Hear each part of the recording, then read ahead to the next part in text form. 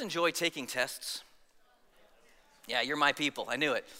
I don't like tests, and I find that most people, they're either really good at taking tests, like my wife, oh, so annoying, or they're really bad at taking tests, right? So when you come to take a test, some of you, you're like, I've studied up, I know the material, I'm ready to go, I got my 15 pencils in my pocket, just in case one breaks, I'm up for the challenge. And others of you, you got half a broken pencil and you didn't study at all, and you show up with what we might call test anxiety. Anybody experience test anxiety? Yeah, I get it big time. And so when you show up for a test, you're like, I don't know if I'm gonna make it. And I just tell you, it's tough because we get tested all of our lives. Like, you get tested 1 minute after you're born. It's the APGAR test. Now, moms are like, oh yeah. Dads are like, oh, excuse me, what? But moms know exactly what I'm talking about. The APGAR test, where you know what I'm talking about? They test your appearance and the pulse and the grimace and the activity, your muscles and your respiration, the APGAR test. And so when your kid gets that test, as a parent, you're like, so doc, tell me how'd they do? Like, did they did good, right? Like, they're better than every other kid in there, right? You know what I'm saying? You want to know how your kid did. As you go through school, you end up with being tested all the time. There's all kinds of tests happening. And I've got 2 teenagers in my house right now, and they're starting to learn to drive, and they're going to have to take the driving test, and that's a stress on everybody. And when I was ending high school, I did what most high schoolers do. I took the SAT, and I thought, I got this on lock. I'll be just fine. So I didn't practice at all. I didn't study at all. And on Friday night before the Saturday test, I cracked open a practice book, and I took a little test. It went real bad. And so I showed up on Saturday, ready to take my test, with a little test anxiety. I took that SAT, and you know what? I did real bad. And so what that meant for me was I entered into college on academic probation. It sounds about right. And so I'm on probation. I got 1 semester to prove myself, or else I'm out of there. And so I worked really hard, and the end of that story is I graduated college with honors. But, stop. It was the bottom honors. It wasn't that big a deal. But it was cum laude, I guess. But when I was in college, we had this humanities test at the end of every semester of humanities. And what they did, it was a torture device. They took 5 topics from the period of time we were discussing. So art and literature, and like it was some music or history or political, like all these 5 categories, and they chose 3 of those. So you didn't know what they were going to pick. And then you had to write an essay, a synthesis on what that material was. You had to fill up a whole blue book, and it was a nightmare. So you stay up all night. I'd cram it all in my brain the night before, just trying to stuff it in there. And then I would show up, I'd skip breakfast, go to the cafeteria, drink 5 cappuccinos, not the good kind, the powder kind out of the machine, slam those down, no food, I'm all jittery, I think I'm having a heart attack. I go sit in the test, I'm writing, my body's literally shaking. I don't know if it's because I have test anxiety or if it's because of the 5 cappuccinos. What I know is I'm not doing well. A lot of us feel like that when it comes to taking tests. And so we're in 1 John, we're in chapter 3, and what I want you to hear today is that God actually does have some good tests. Like, a good test can actually help you figure out if you have mastery of the subject matter. There are good tests. They're not all bad. And God actually has some tests that John's going to show to these people that I think we can learn from today. So in 1 John chapter 3, John's writing because this church has some test anxiety. There's been false teachers and heresies, and there's been a split, and they're wondering, am I on the right path? And John says, God's got some info for you, some testing that you can know that. So John's writing this letter to refute the heresy of Gnosticism, and Pastor Ross and Pastor John? Thanks, John. Pastor Ross and Pastor John the Beloved and Pastor Zach have all done a good job taking us through the history and the context of this book. So you can look that up on YouTube. But he's refuting the heresy of Gnosticism that's coming from the apostate Jews and corrupt paganism.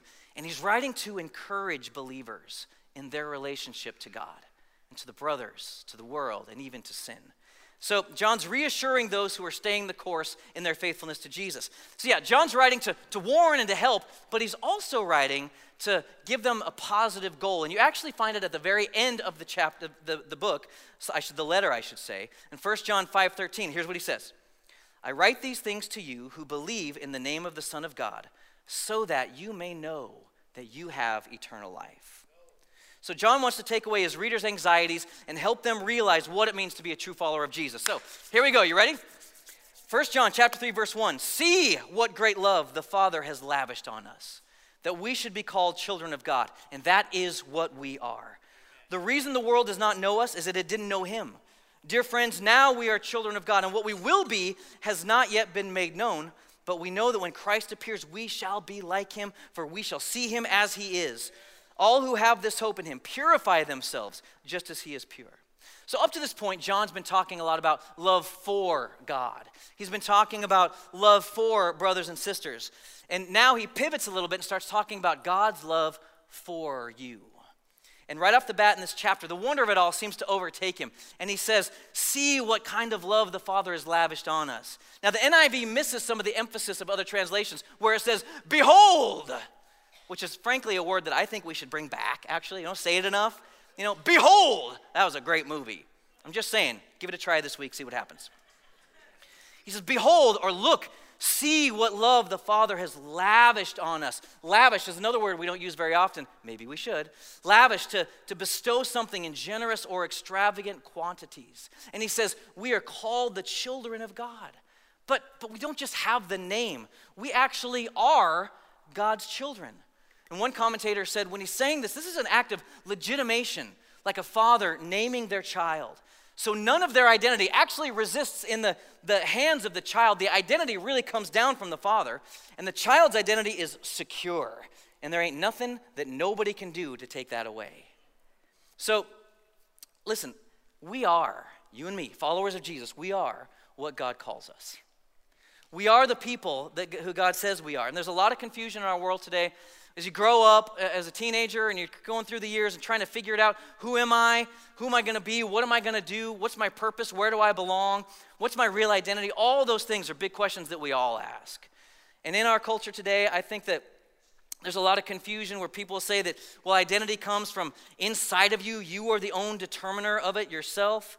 And I think that John is writing and pushing back on that view a little bit and saying, no, actually, if you're a follower of Jesus, I just want to assure you, you are who God says you are, and God says you're his child. You're not an orphan. You're not alone. You matter deeply to God. And you can actually trace God's desire for you through the scriptures. In the Old Testament, it's the idea of covenants and God making a special approach towards his people Israel. When you get to the New Testament, it's the idea of adoption. Romans 8:14, for those who are led by the Spirit of God are the children of God. The Spirit that you received, it doesn't make you slaves so you live in fear again. Rather, the Spirit you received brought about your adoption to sonship. And by him we cry, Abba, Father. Another word, actually, that I think you should bring back. I'm going to have my kids call me Abba all this week and see how it goes. Abba, yes, dear. It'll be awesome.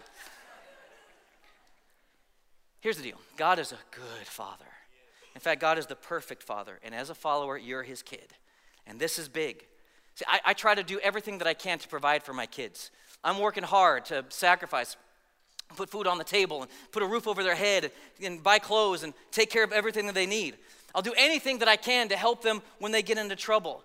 I'm investing my life to try to make sure that they get out of any trouble that they get in. They become everything and everything that they're supposed to be that God has put into them. And when I look at them, I can see it. I can see the goodness that God has put in there. I can see the gifts and the talents and the future. I see it all in there, and I just want to try to call it out and help them become that thing. And I think they're going to be incredible. I think they're going to be great. I think they're going to do great things in the earth. I think that they're going to be lovers of Jesus. I think the person that marries them, those people, they're going to be so lucky. At least that's what we're striving for. But I'm limited. I'm limited. I'm very limited as a father. And John wants us to know that God, he's not like me. God's not like you. And God is not limited. And he's lavished his love on you. God the Father sees you, loves you, and his love can never be exhausted. In fact, his very essence is love. But some of us still live like functional orphans. I'm out here all alone, trying to do my thing, but nobody cares. Nobody's with me. Nobody's around. There's nothing I can do about it. Like you don't have a father, and it's not true. You are not alone. You have a father that loves you. And here's the thing. That's not all. God actually is able to give full concentration of his love to every person without being diminished or diluted in any way. There's all kinds of people on the planet, and it's for every one of them. I get confused when two of my kids talk to me at the same time. I'm like, whoa, hey, whoa. What's with all the noise? Calm down, everybody. All right, you first. What's your name again? Got it. Okay, what do you need? Quiet. What do you need? I get confused. God's not like that. There's 8 billion people on this planet.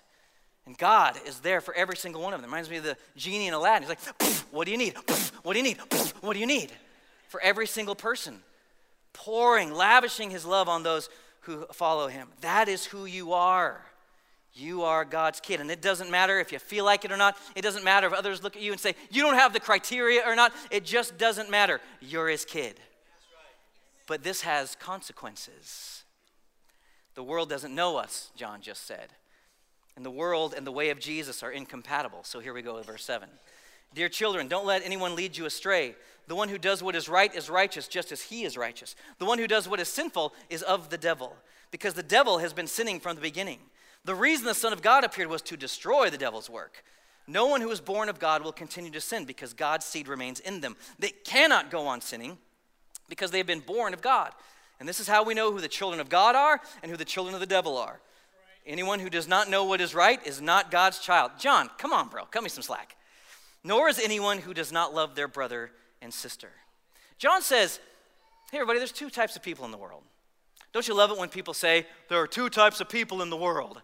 You know there's going to be some reductionistic, amazing wisdom that's about to pour out of their mouth. And they usually follow something like, there's toilet paper over people and toilet paper under people.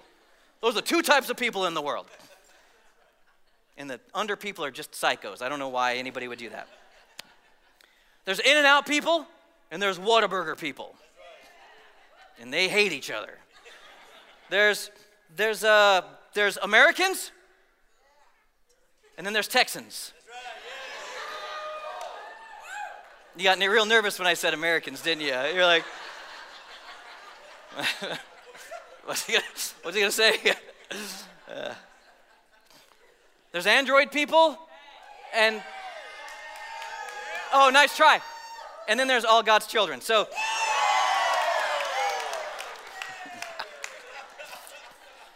okay, you guys are going to need to listen to the rest of this. John's like, there's two types of people. And because of the false teachers, they're wondering, how do I really know? So this is test number 1. Get rid of the test anxiety. How do you know who God's children are? If you're like me, you're starting to experience a little of the anxiety. I'm a little sweaty in my palms. I'm tapping my pencil. I'm chewing on it. So you're saying, if I do what is sinful, that you're a child of the devil. If you're born of God, you won't continue to sin. But I know that I commit sin from time to time, so am I. The false teachers were saying that knowledge was what mattered, right? This is the beginnings of Gnosticism, and Ross and Zach have done a great job talking about that. Saying that the flesh is bad and the spirit is good, and there's a special knowledge that you can attain. So for them, they're saying your conduct, it doesn't really matter. And John comes in and he insists, no. Your conduct is evidence of your relationship with God. The present tense here in the Greek has this continuous force to it. So basically they're saying, no one who lives in Christ will continually sin. Nobody who lives in Christ will make a habit of sinning. So we're not so much talking about individual acts, but habitual attitudes and actions. There's a difference between I committed a sin and I'm living a life of regular sin. That's what we're talking about. And so John also says Jesus came to take away our sins. He came to destroy the works of the devil, and in him is no sin. And this has effects for the followers of Jesus. It means that nobody who lives in him keeps on sinning. Verse 9 says, no one who's born of God will continue to sin. Born of God, what it means is it points to something divine and supernatural, saying, hey, this isn't so much about you. There's something going on the inside of you. This is not about you or your discipline or your willpower. It's about your willingness to surrender and obey. The other side of the coin is this, is the one who does what is sinful habitually or continually well, that person is a child of the devil. And you're like, oh no, my kids. Because some of you have toddlers and you're like, no, they do bad all the time. That's not what we're talking about. We're talking about life over time. There's an age of accountability and all that. Your kids are going to be fine. But our culture will push back on this, I think. Because the message you hear most of the time is, do what you want. Right. Do what makes you feel good. Yes.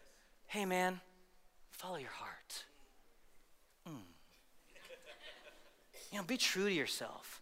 Let what's on the inside of you just come out. Can I just tell you, that's terrible advice. You don't want to see what's on the inside of me. You don't want me following my heart apart from Jesus. It is wicked, and it wants things that it shouldn't have. So this is bad advice. You don't want to see it. The world will promise everybody that this is the way to happiness. This is the way to be fulfilled. This is the ultimate in our culture. And I think the question that I would ask is, how's that working out for you? Like, look around. How is that really working out for our culture? Because the stats on depression and anxiety and fear and suicide and loneliness and divorce and families and all would say it's not going very well. Because all the promises of culture, they always come up short. Scholar B. Westcott, he says that life reveals the children of God. So your life reveals whether you're a child of God. And I think that's what John is saying. So if the test is, how do you know who God's children are? The answer is, we read it real plain. No one who is born of God will continue in sin. And if you're like, man, I don't know if I can do that. I don't know if I can make that happen. How do I really live in Christ? I can tell you, it's actually pretty simple. And where you can start is, read the Bible. Read it every day. Let it get on the inside of you. Pray and worship on the regular. Repent real quick. When you make a mistake, just repent. Just say, God, I want to turn away from that. Live in godly community. Join a group. And then go out and try to be a blessing to the world. Like, it's a few things, and then just repeat, repeat, repeat, repeat. And if you can start doing that, you'll find yourself on a different path. So if you're sitting here with some anxiety, am I a child of God? Now you've got a few indicators, and you can ask yourself, am I mostly done with sin, or am I habitually sinning? And it's a good question to ask ourselves. Am I mostly loving towards my brother or sister, or am I not? And if not, I got good news for you today. You can pass the test, and it's only because of Jesus. So if part of the answer to the test is, do you love? How do you know if you love? Well, verse 11. For this is the message you heard from the beginning. We should love one another. Don't be like Cain, who belonged to the evil one, murdered his brother. And why did he murder him? Because his actions were evil and his brothers were righteous.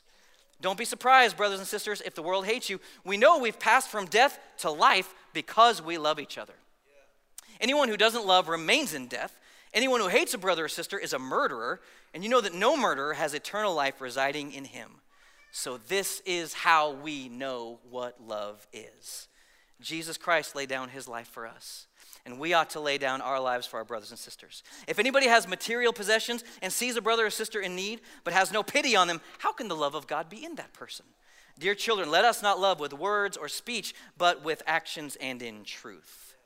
John insists this love, this command, this love is the first and greatest commandment. It has been from the very beginning.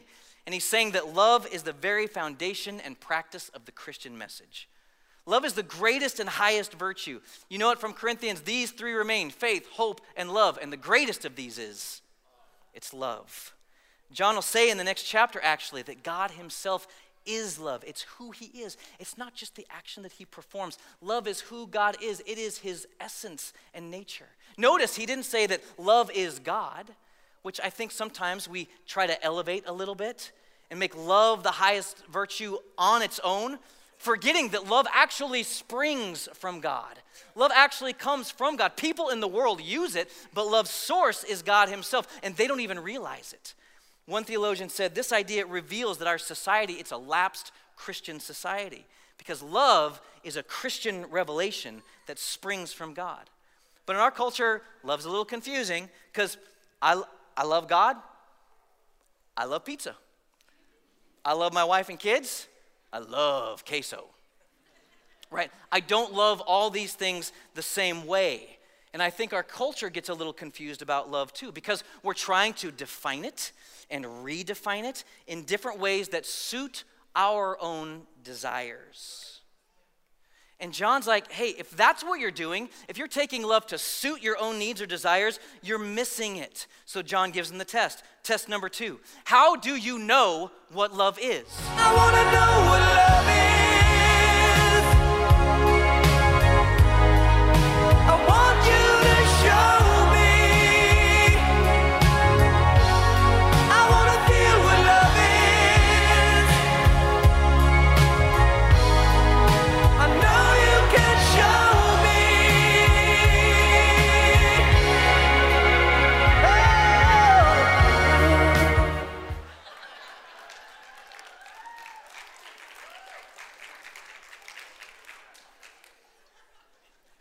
That video is real confusing without context, isn't it? It's like so it's ironing? I don't understand.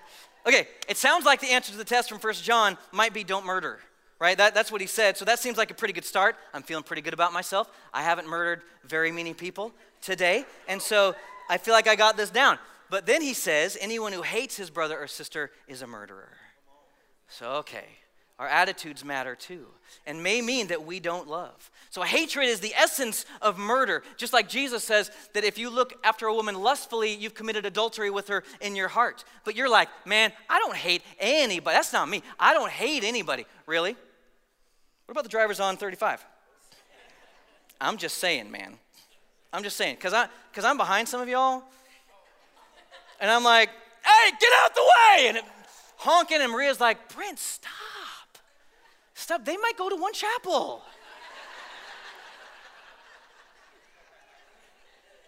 And I'm like, well, I'm one of the pastors. I got to tell them what to do. They need to know. That's literally my God-given responsibility. Amen, brother. What about your ex? And it ended real bad. What about your family that is taking advantage of you? What about the business partner? The business partner that cheated you? What about the other political party that you don't belong to? How are your actions and attitudes towards them? You know we got both in the room, right? A lot of both in the room, I'm just saying. So you're like, okay, John says if you hate, you're like a murderer. You don't have eternal life in you. If you love, then you have passed from death into life. You're living in life. But if you haven't done that, well, anybody who doesn't love brother or sister, they remain there in death. Okay, I can be nicer. I'll say nicer things. I'll try not to think anything bad or say anything bad. I'm gonna try to stop posting my vague posts on Facebook about them so they know it's about them, but it's not directly calling them out. I can stop doing all of that stuff. John says, no, that's not it. We know what Christian love is because of Calvary. That's how you know what Christian love is. Jesus laid his life down, and we have to do the same. Now, thankfully, death is rarely called for most of us. But other opportunities show up every single day in your life. John says if anybody has stuff and sees somebody in need and he doesn't do anything, they fail the test. They don't love. Woo, John, I wish that you would shut up. I don't like this. That word sees here, it has the idea of more than just a passing glance. It's the idea of seeing your brother and sister long enough, you know their situation, and then you give sacrificially, laying your life down for them to help them. So love isn't defined by our culture or the words that we say. Love happens in action and in truth. There can be no such thing as Christian theology without a Christian ethic. There can't be a Christian ethic without a Christian theology. And you're like, excuse me? What I'm saying is our beliefs aren't real until they translate into action. And our actions lack the authority and the force that they can have until they're based on belief in Jesus. So the question is, how do you know what love is? Just kidding, we're not doing that again. The answer is, look to Jesus, who laid down his life for us, and then just do the same. And if you're wondering, well, how do I really do that? Well, I got one thing you can do immediately. This afternoon when you go home, Google one another statements from the New Testament, and you'll get a whole list that you can get started on. Google one another phrases from the New Testament. So, how you doing with that? Doing pretty good? A little nervous? All right, if you are, I have good news for you. Because of Jesus, you can pass that test. So here we go. John's readers and us, hopefully experiencing a little less test anxiety. So let's try to bring it home here. Verse 19. This is how we know we belong to the truth and how we set our hearts at rest in his presence. If our hearts condemn us, we know God is greater than our hearts, and he knows everything. Dear friends, if our hearts don't condemn us, we have confidence before God, and we receive from him anything we ask because we keep his commands and do what pleases him. And this is his command, to believe in the name of his Son, Jesus Christ, and to love one another as he commanded us. The one who keeps God's commands lives in him, and he in them. Here we go. And this is how we know that he lives in us. We know it by the Spirit that he gave us. This phrase, this is how we know we belong to the truth, kind of governs this entire section. There's a theologian, last name Marshall, he paraphrased, which I think helps us with this passage. He says, in this, referring to the love and obedience from verses 11 through 18, we will know that we are of the truth. So this is how we know. We'll reassure our hearts in his presence and whenever our hearts condemn us, because God is greater than our hearts and God knows all things. So we get a strategy here to deal with our anxieties. Sometimes I'll just be honest with you, I'm real hard on myself. Oh, you messed that up. Man, you didn't repent good enough. You what was that, like 5 minutes? You need like 23 minutes of repentance. Groveling before God. Man, you didn't give enough. You didn't worship enough. You didn't read long enough. You didn't, whatever it is. I'm real hard on myself. Whenever we start to wonder, am I on the right path? Am I passing or am I failing? What we find here is that actually our assurance can never be anchored in us. Our assurance is anchored in God alone. You can't look at your own feelings and decide, am I doing good with God? Am I passing? Am I failing? You can't do that because your feelings aren't reliable. John says God is the ultimate arbiter of our spiritual life and well-being.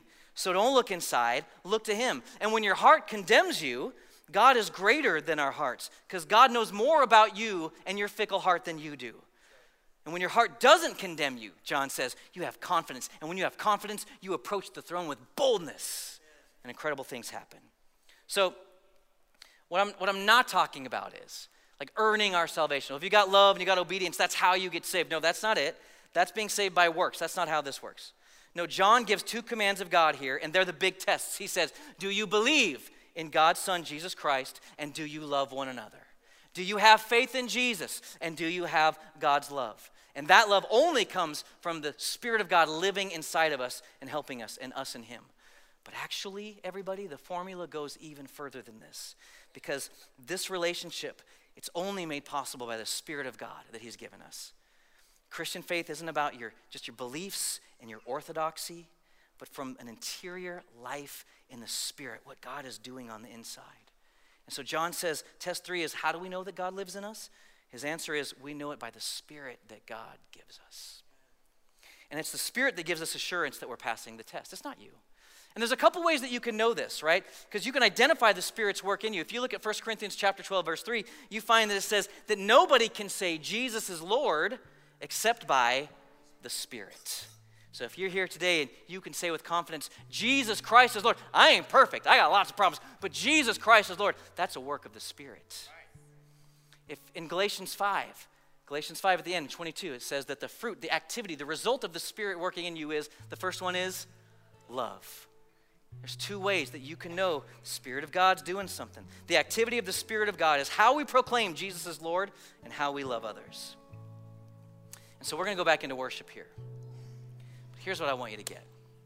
At the end of the day, with all the test anxiety, with all the sweaty palms and chewed up pencils, with all the worry about, am I in, am I out, am I passing, am I failing?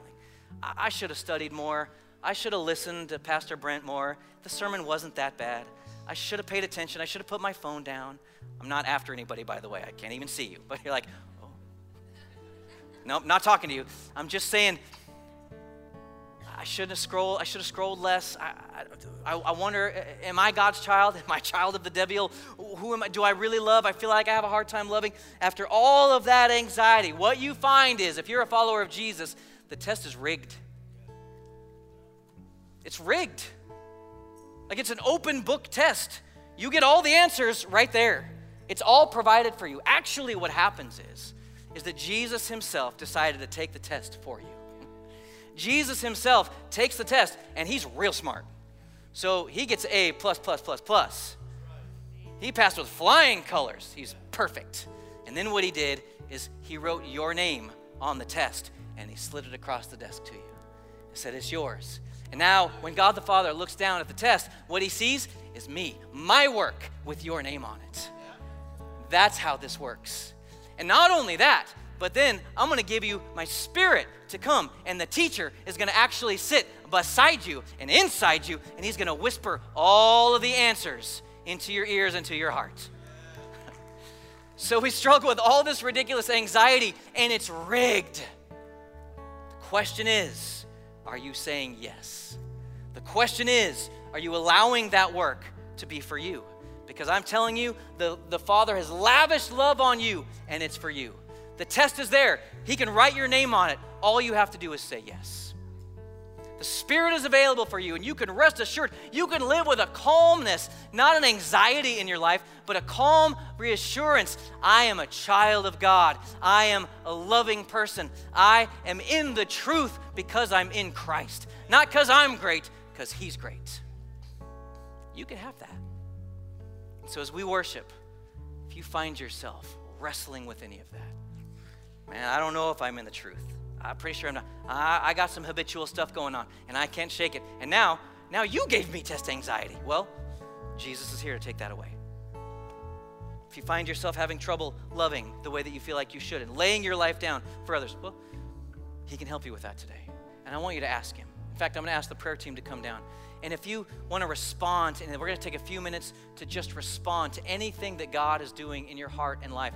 And one of the ways you can respond is there in your seat in worship and prayer, and let God move in your heart and speak to you and rearrange some things. You can also come down and let these guys pray with you, and they would love to pray with you about anything that's being stirred up in here. And the other thing that I want you to do is, if you're like, man, I nailed it, check, check, check, getting hundreds, I feel like I'm pretty good, but you got other stuff going on in your life. This is a moment where you can respond. Come down and let these guys pray with you about anything going on in your heart, mind, and life. So would you stand up with me? As we enter back into the presence of God and in worship. Behold, the love the Father has lavished on you. His love is actually chasing you down. He wants to help you pass all the tests. So God, we take a moment to respond and say yes to the work that you're doing in our hearts. Here we come. Thank you for receiving us. Now do what you want to do in Jesus' name.